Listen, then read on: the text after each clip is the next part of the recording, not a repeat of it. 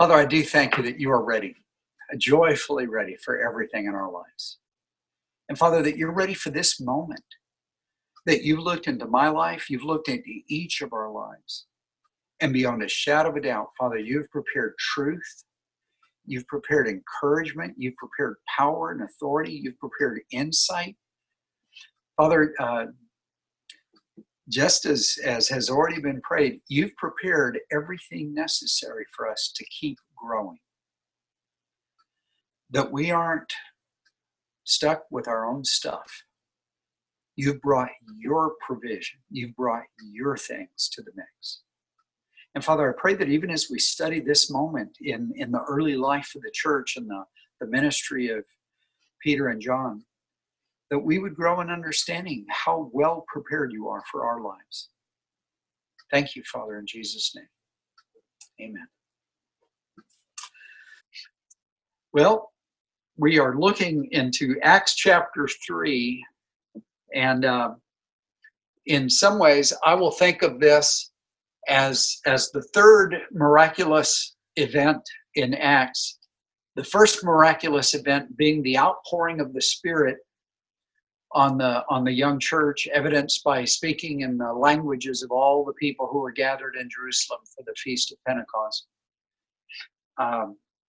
And that was amazing by itself. And then that was immediately followed by the miracle of Peter's sermon. That here a man who had run to hide, who had denied his Lord with vehemence and vulgarity, this man now stood up to speak the simple truth of Jesus as our Savior and our Lord. And over 3,000 men and women and children were brought into kingdom through that one simple sermon. But now we have Peter and John on their way to the temple. And they're headed there because they're prepared to pray. They're prepared to keep their conversation with God going. And in verse 2, it says this, "And a man who had been lame from his mother's womb was being carried along, whom they used to set down every day at the gate of the temple, which is called Beautiful, in order to beg alms of those who were entering the temple." And this gate, Bible scholars are not in 100% agreement on which gate is being spoken here, but it seems like the most likely gate. There's a gate also known as the double gate, and it's a majestic entrance. There are two large double gates open, and there's broad expanse of stairs rising up to those gates. And then within those gates, there are beautiful carved domes within. And those beautiful carved domes are still present in Jerusalem to this day. So the gates are not visible in quite the same way they would have been in Jesus' time, but that inner beauty is still present.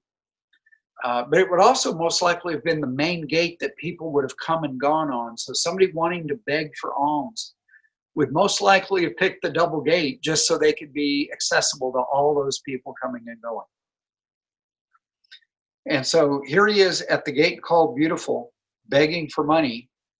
And again, this recognition, he's been lame since birth. So he's a full-grown man. So whether he's 25 years old, 45 years old, we don't know the details, but he has been lame since birth. And that recognition that because he's standing at one of the common entryways into the temple, we've talked about this before, but I'm going to pause to recognize it again. In terms of looking at God's planning for Peter's ministry and John's ministry, that we get to recognize this. Jesus had almost certainly walked by this lame man countless times. If you flip back with me to Matthew 26, this is Jesus at his trial as he's being evaluated for blasphemy and in preparation for his conviction and crucifixion. And when they first come and arrest him, he says this to the crowds that came out to arrest him. He says, "Have you come out with swords and clubs to arrest me as you would against a robber? Every day I used to sit in the temple teaching, and you did not seize me. But all this has taken place to fulfill the scriptures of the prophets." Then all the disciples left him and fled. And so here, by Jesus' own words, he's making it clear the temple was a normal part of his life.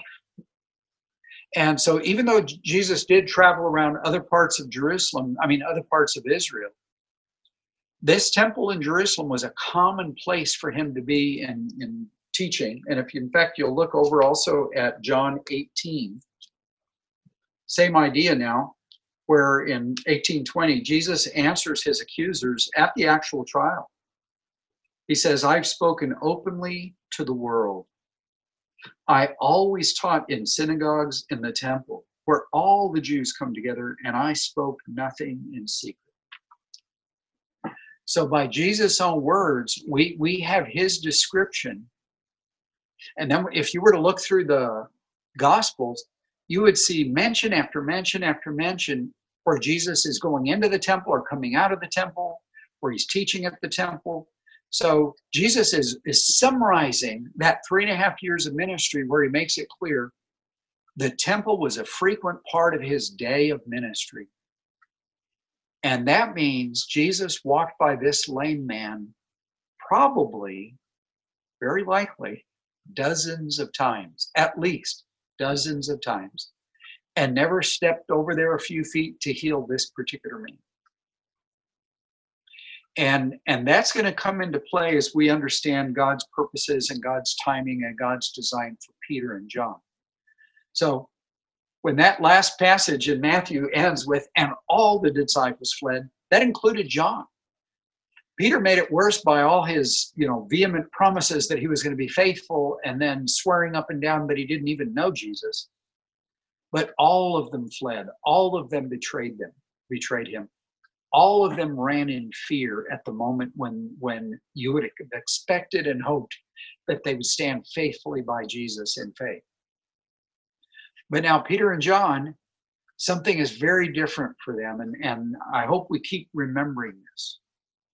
We're not looking at human endeavors now, that because of what we saw happening in Acts 2, we're now looking at a Peter and John that are immersed and filled with the presence of the Holy Spirit. That both Peter and John are different men now than they were when they ran and hid. They're different men now than when they denied Jesus to protect their own lives. That now there is an access and an equipping that is just immediately available to them. And so that's sort of the background recognition.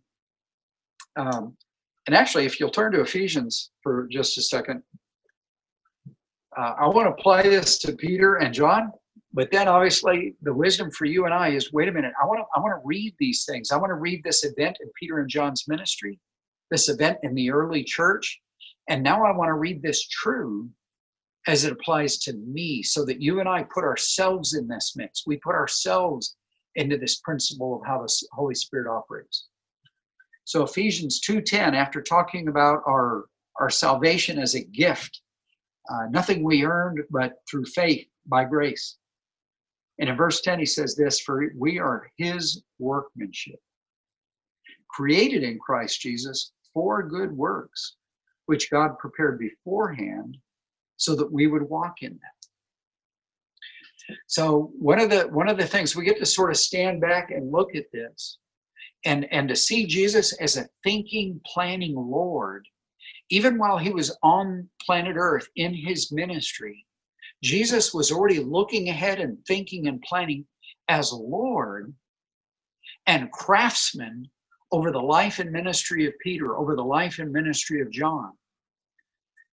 Where, and I'm imagining this, scripture doesn't say this, but where Jesus would say, as he saw that lame man, as he's going up the steps into the beautiful gate, and he's headed to the temple, that some part of Jesus is joyful and smiling on the inside, knowing there is a day and a time and a moment when I'm going to accomplish your healing. I'm not ignoring you. I'm not turning a blind eye to your need. I promise you, I am joyfully preparing for the day of your healing, but I'm also preparing joyfully for how, as a craftsman, I've designed that to be a part of John's ministry and Peter's ministry. And they're going to be amazed and blown away at how I use them in that moment. And everyone around them will be amazed and blown away at how I use them in that moment. Because it will be me doing it through them. One of the things that comes through real clearly in the teaching of the Holy Spirit and its place in the body of Christ is, and even in that phrase, the body of Christ, is that now you and I, we are the hands of Jesus, we are the feet of Jesus, we are the voice of Jesus, we are the ears, the listening, compassionate ears of Jesus. We are the strength of Jesus. We are the endurance of Jesus. We are the body of Christ on planet Earth, carrying out his purposes. But what Ephesians 2:10 has added to that reality that is personal for you. And I really pray, and I mean this, I hope that I pause and pray, and that you pause and pray with the determination, Father, I want to take this truth deeper into my thinking. You have prepared works for me to accomplish. Works that absolutely depend on your Holy Spirit. Works that are absolutely the outworking, that you are the head and I am a portion of the body and you're going to work through me. But the way Ephesians 2:10 says it is these were works planned and prepared before the foundations of the earth. That there is a purposefulness to your life. Now, if I were going to ask you, and I could ask for a show of hands, and I asked, how many of you have ever felt like your life was just random chaos? You had no control. It was just the next thing hitting you, the next thing hitting you, and the next thing hitting you. And furthermore, if I asked, and have you ever felt that way even after you were a believer? And I would expect that there would be a pretty good number of hands. And then if I even made it more personal and embarrassing, and I said, how many of you feel that way right now? There would be at least a few hands. Even if you were too embarrassed to raise them, you would want to raise it. That moment, that season, that day, that month, that year, that situation where we feel like we are immersed in chaos. That you and I get to agree with Peter and John, you and I get to agree with the Word of God, you and I get to agree with Paul as he's writing in Ephesians 2:10. Father, there may be a lot about my life that looks like chaos and feels like chaos, particularly if it's the result of my own sin, or if it's the result of others sinning against me. There may be a lot in my life that feels like chaos.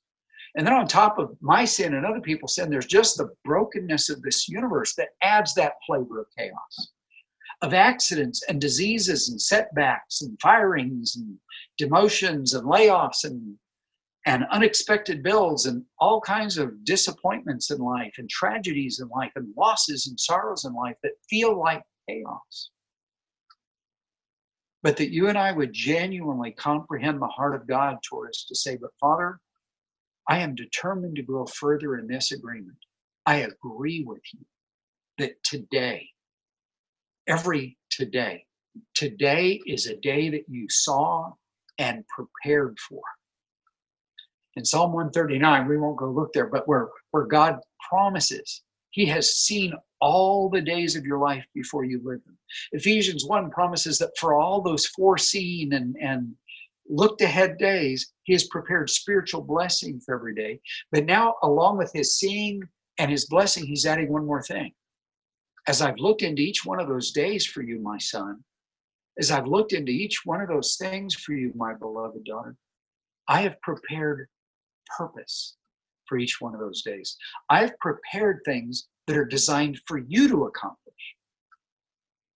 So Jesus could have just walked up to that lame man any time in his ministry when he was going to the temple, and Jesus could have accomplished that man's healing.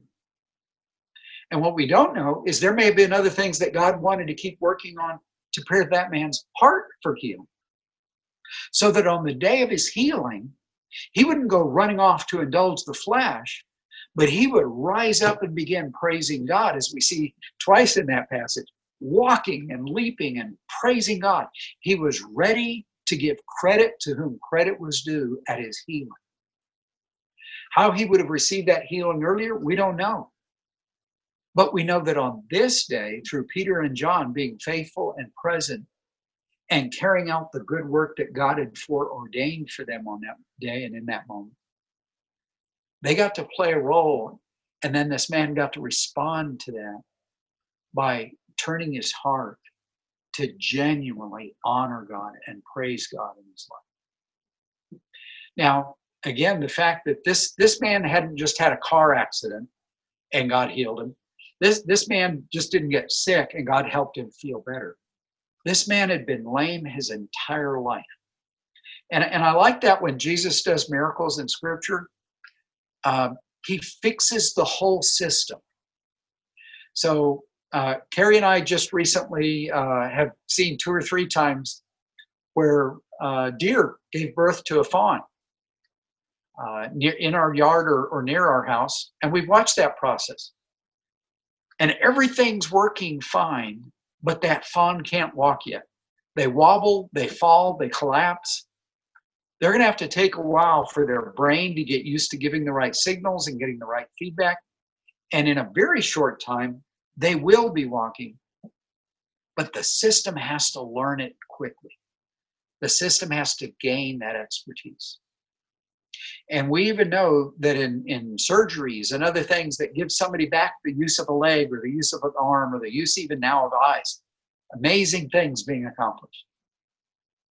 That now there's a learning process while the brain gets familiar with that appendage or that organ, and that organ or that appendage gets used to receiving information and instructions from the brain.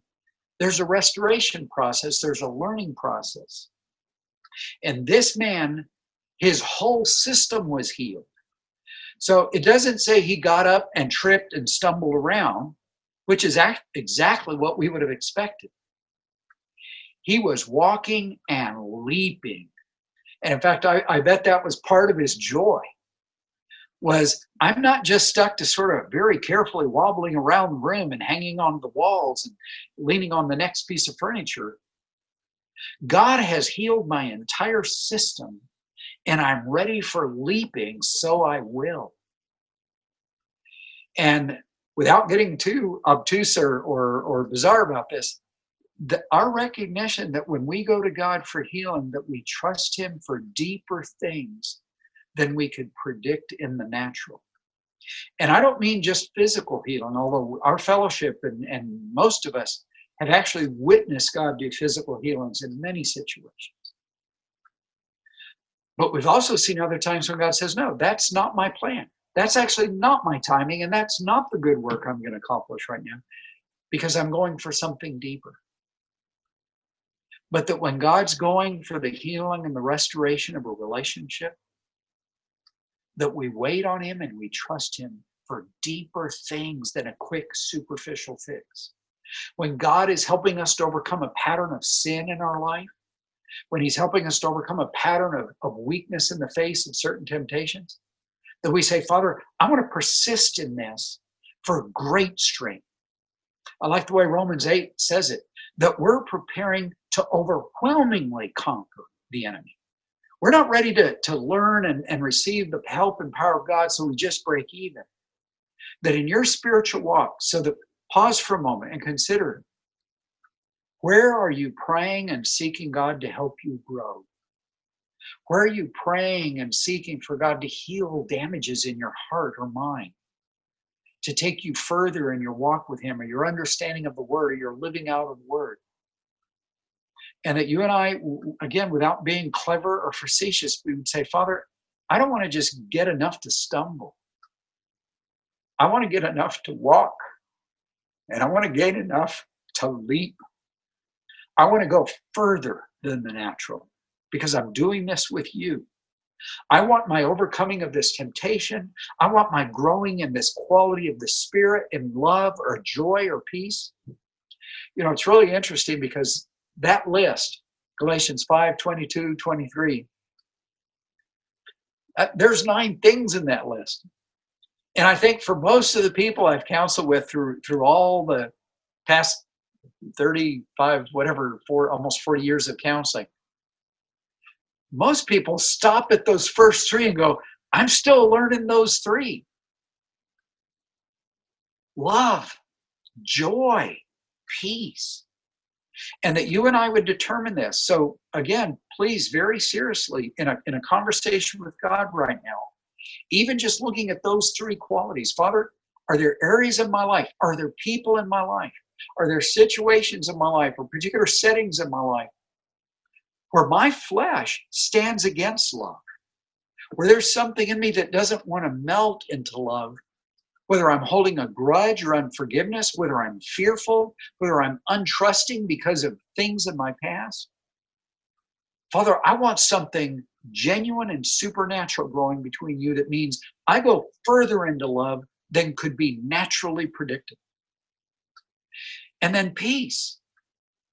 Father, I want a peace of mind because I grow deeper in trusting you. I grow deeper in comprehending your promises. And I don't just settle for knowing that I should go deeper. I start gathering the word to study it and ponder it and think about it. If I need a deeper confidence in your promises, Father, I better immerse myself in your promises. And I've seen so many people in this area of peace is actually, and joy, both together, is one of the main ones where I see believers begging God, passionately, genuinely, sincerely begging God to zap them with joy and peace. And it just so happens that joy and peace are two things that the New Testament puts in my hands to grow in. I have to immerse myself in a mindset of trust that leads to peace. I have to gather the promises that reaffirm the thinking that leads to peace. I have to repudiate and uproot and discard every belief and every false way of looking at the world in my life and every false way of talking about my history or God or me that gets in the way of joy and gets in the way of peace. I have to uproot them and discard them. And he says, and then you will experience peace. Do it this way, and then you will experience joy. And even with love, God would not have to keep commanding us to grow in love if I just said, well, God, just zap me with love. And over again, if we're praying for love, joy, and peace to grow in our life, and even in great faith, we're sitting back and going, Father, zap me. Give me more of that. That partly means I've not taken the Word of God seriously when He puts the growth of those things into my hands to walk the steps of growth.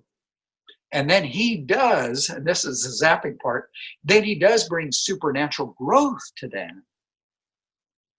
But I have to say, Father, I want something larger than the natural. I want the supernatural.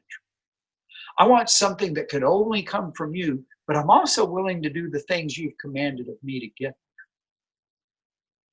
So we see in this man a response to the supernatural that meant something more was accomplished in him. He was ready for leaping. And going back to this passage in Acts, I still want to look at this part of it. It says, when he saw Peter and John about to go into the temple, verse 3, he began asking to receive alms. And it just so happens that Peter and John don't have any alms. They don't have any money. And as they're preparing to go into the temple, they pause and they recognize this. We have been equipped for something different than alms. So we're going to give you what we have. And so two things I would hope that we pull out of this. One is the recognition that if God is the one planning my day and planning my opportunities for ministry, and He's planning good works for me to accomplish, and that I recognize this. Something I have is enough to give for this moment. And it may be physical, it may be spiritual, it may be emotional, but the bottom line is I have something to offer into this. I want to be ready and attentive to the leadership of the Holy Spirit. Peter and John were attentive to the leadership of the Holy Spirit. It was not a normal part of their thinking to just walk around healing everybody, but they were ready for it. They were ready to hear from God, and they made that choice. But that hopefully you and I are recognizing this. Father, if there's something in me, and I know I've heard this from several of you through the years, I know I've said it myself. I frequently still catch myself thinking it and then have to oppose this thinking. And that's basically to tell God he picked the wrong guy. He picked the wrong man or the wrong woman or the wrong child. And God's saying, I don't pick the wrong people. If I've put you in this moment, there is something you are genuinely equipped to offer. And whether you simply offer prayer, whether you offer a simple word of encouragement. So it may not be that I put you in this position because you have some amazingly impressive gift that's going to fix the situation. But I have put you in this moment to fulfill your calling, your role, and your purpose. And we even have this, if you'll turn over to Colossians 3:22. And he's talking to slaves here. So we'll just read this. But the truth clearly applies to all of us. In Colossians 3, starting at verse 22. Slaves, in all things obey those who are your masters on earth, not with external service, as those who merely please men, but with sincerity of heart, fearing the Lord. Whatever you do, do your work heartily as for the Lord rather than for men, knowing that from the Lord you will receive the reward of the inheritance. It is the Lord Christ whom you serve. And so again, whether it's just a simple, I'm just going to pray for this person, or I'm going to offer them a little bit of help, but it's, Father, it's so little. What I have to offer is so little. That God is elevating that above the natural and above the definition you and I would give it, that it's insufficient or it's ineffective, it's not enough, it's not impressive enough. Because he adds this component to it. He says, do it unto the Lord. Add that supernatural element to the simplest choice you do. So whether you're helping to arrange furniture in the church sanctuary, whether you're preparing coffee and donuts when we finally get back to the point where we can do coffee and donuts, whether you're teaching a Sunday school class or whether you're preaching to a crowd of thousands, that whatever your calling and your purpose in this moment, please have the wisdom to choose the supernatural. Please have the wisdom to choose the supernatural. And that now takes it into our homes and into our family relationships, into school and work and into the neighborhood. That God's saying, I want you to go into all of those areas and all those situations with a thoughtfulness about this. I've set you foreordained to accomplish my good works. And I've also sent you well prepared with the power of my Holy Spirit so that you can do it for me and it becomes eternally valuable. So when he says, it is the Lord who's going to reward that simple thing done unto the Lord. And we have in Ecclesiastes 2 that same thought. Whatever your hand finds to do, do it mightily unto the Lord. Do it mightily. Bring passion, bring purpose, bring a sense of genuine agreement with God. It matters to do this thing. And because I'm doing it for you, it won't be sloppy. It won't be careless. It won't be unloving. And even if all I can do in some situations is pray for somebody, then Father, let's get after it. Let's go do powerfully, supernaturally effective prayer. And if all I can do is help them a little bit, then I'm praying that you would take my little bit of help and magnify it. We had read for us the passage out of Luke 21 where Jesus is looking at the widow and he's watched people come by with their big bags of offering. And then the widow drops in 2 copper coins. And Jesus gets his disciples' attention for an observation he wants them to understand and take deep. Because I'm sure the disciples would have been impressed at the bags of money that were being brought in, the big piles, the roll of gold coins. And why in the world would Jesus possibly be impressed with 2 copper coins? And it's because Jesus is discerning that woman's situation, and he recognizes the depth of her offering. All she had was a little. This is profound. All she had was a little, but she offered all of it to God. Now, I would like to, every now and then I imagine this, and I bet some of you too. Every now and then when we hear a story in Scripture, I go, I wish there was an appendix somewhere in the Bible that said, and here's the rest of that story. I can't remember what that guy's name who would do it on the radio. Here's the rest of the story. Because I would like to know the follow-up in this widow's life of how God blessed her, how God took care of her, how God provided for her. But here's what I know for a fact. Even though I can't go to Appendix B and read the rest of this widow's story, I know God enough to know she was honored. She was cared for. She was provided for. And she may have remained poor till the day she died. And in her poverty, day after day after day, God was her sufficient provider. And she kept that heart of love toward God. And maybe every time God put 2 copper coins in her purse, she went running to the temple so she could give them again, knowing that God was going to take care of her. But also, part of the rest of the story, the genuine supernatural rest of the story for that widow, is that actual widow ended up in God's presence one day. And he welcomed her with joy. And angels and other believers gathered around to welcome her with joy because she's a hero in the kingdom. And Jesus himself greeted her with, "Well done, good and faithful servant." Not because of her impressive gift, but because of a heart that said, "But what I have, God, what I have is yours. And if all you've entrusted to me is 2 copper coins, or all you've entrusted to me is the opportunity to pray, or all you've entrusted to me is the opportunity to make a lasagna and take it over to that family while they're going through a hard time, then Father, let's get on with it. Let's do the supernatural thing that pleases you." And Peter and John were faithful to their calling.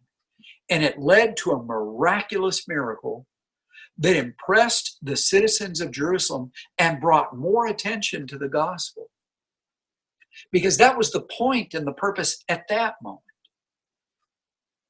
But even if it's a miracle of God's working invisibly, because it's still a miracle, and even if no one else will ever know what you did in agreement with God, that you and I get to have that same wisdom of, Father, I want to be listening to your Spirit.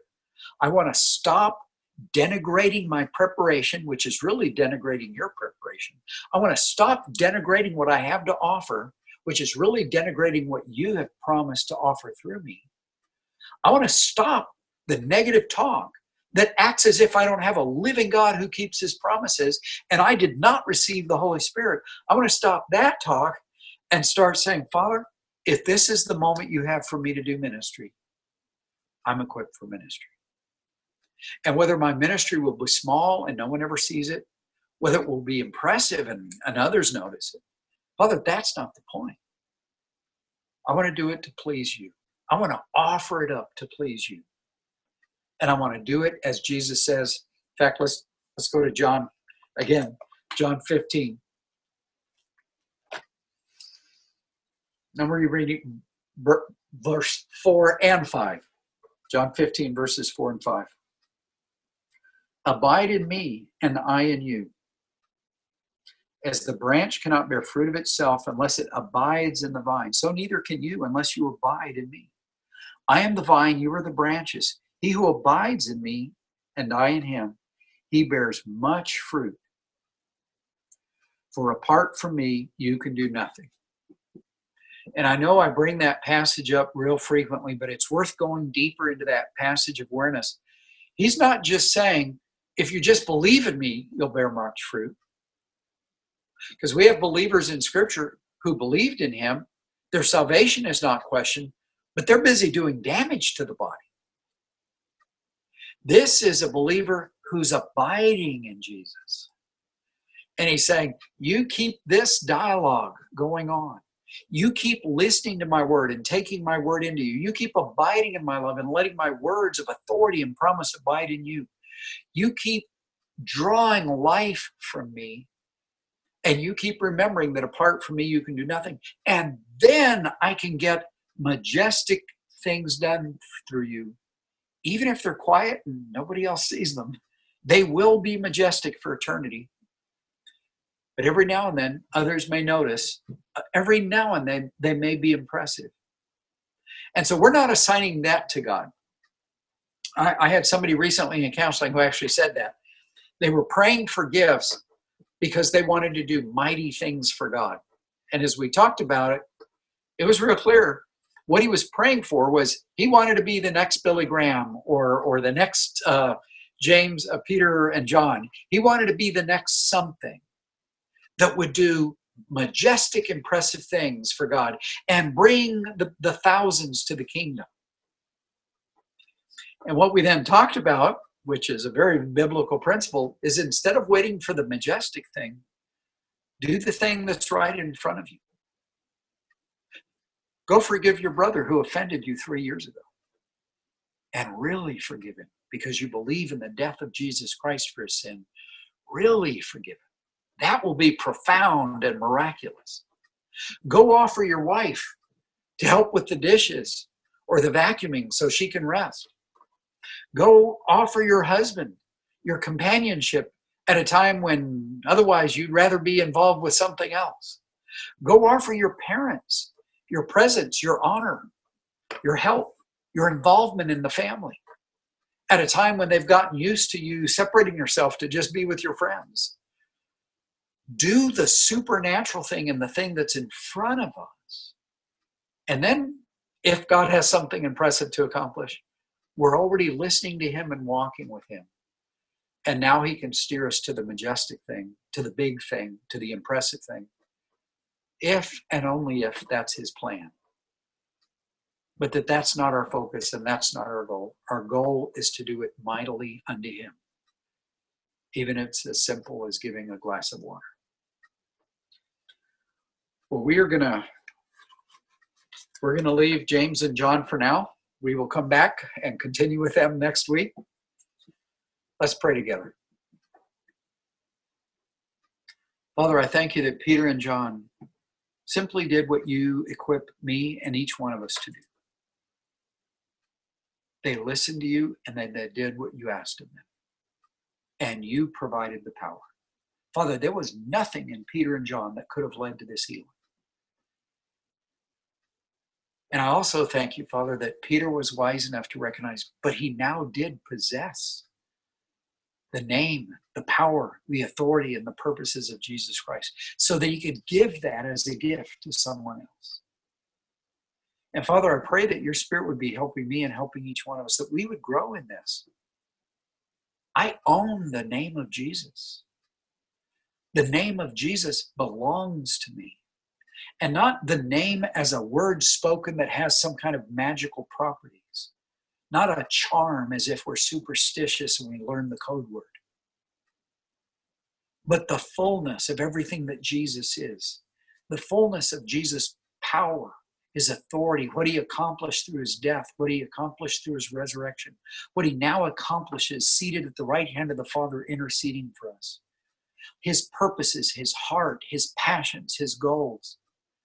That when I name the name of Jesus, when each one of us claim the name of Jesus, that we always recognize we are choosing the whole package of everything that Jesus is about. And that's what we offer to those around us. Father, thank you that your Holy Spirit equipped them to do this miracle. Thank you that you use this miracle to draw even more people to the young body of Christ. But thank you that that same principle of your miraculous work, even in the simplest act, is still available to every single one of us who has put our faith in Jesus Christ. Father, I pray that you'd help me to go into my week and help each one of us to go into our week. where we actually agree to think that way more this week than we did last week. To see our day as a day filled with purposes that you planned before the foundations of the world, that we're looking for them and we're ready to say yes. And that we would keep our eyes close in front of us.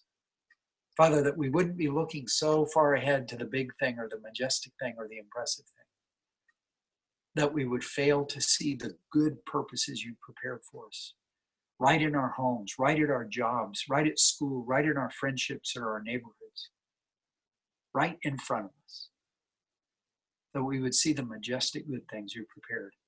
And we would say yes. We would just say yes. And we would pick them up joyfully to do them. Thank you, Father, in Jesus' name. Amen.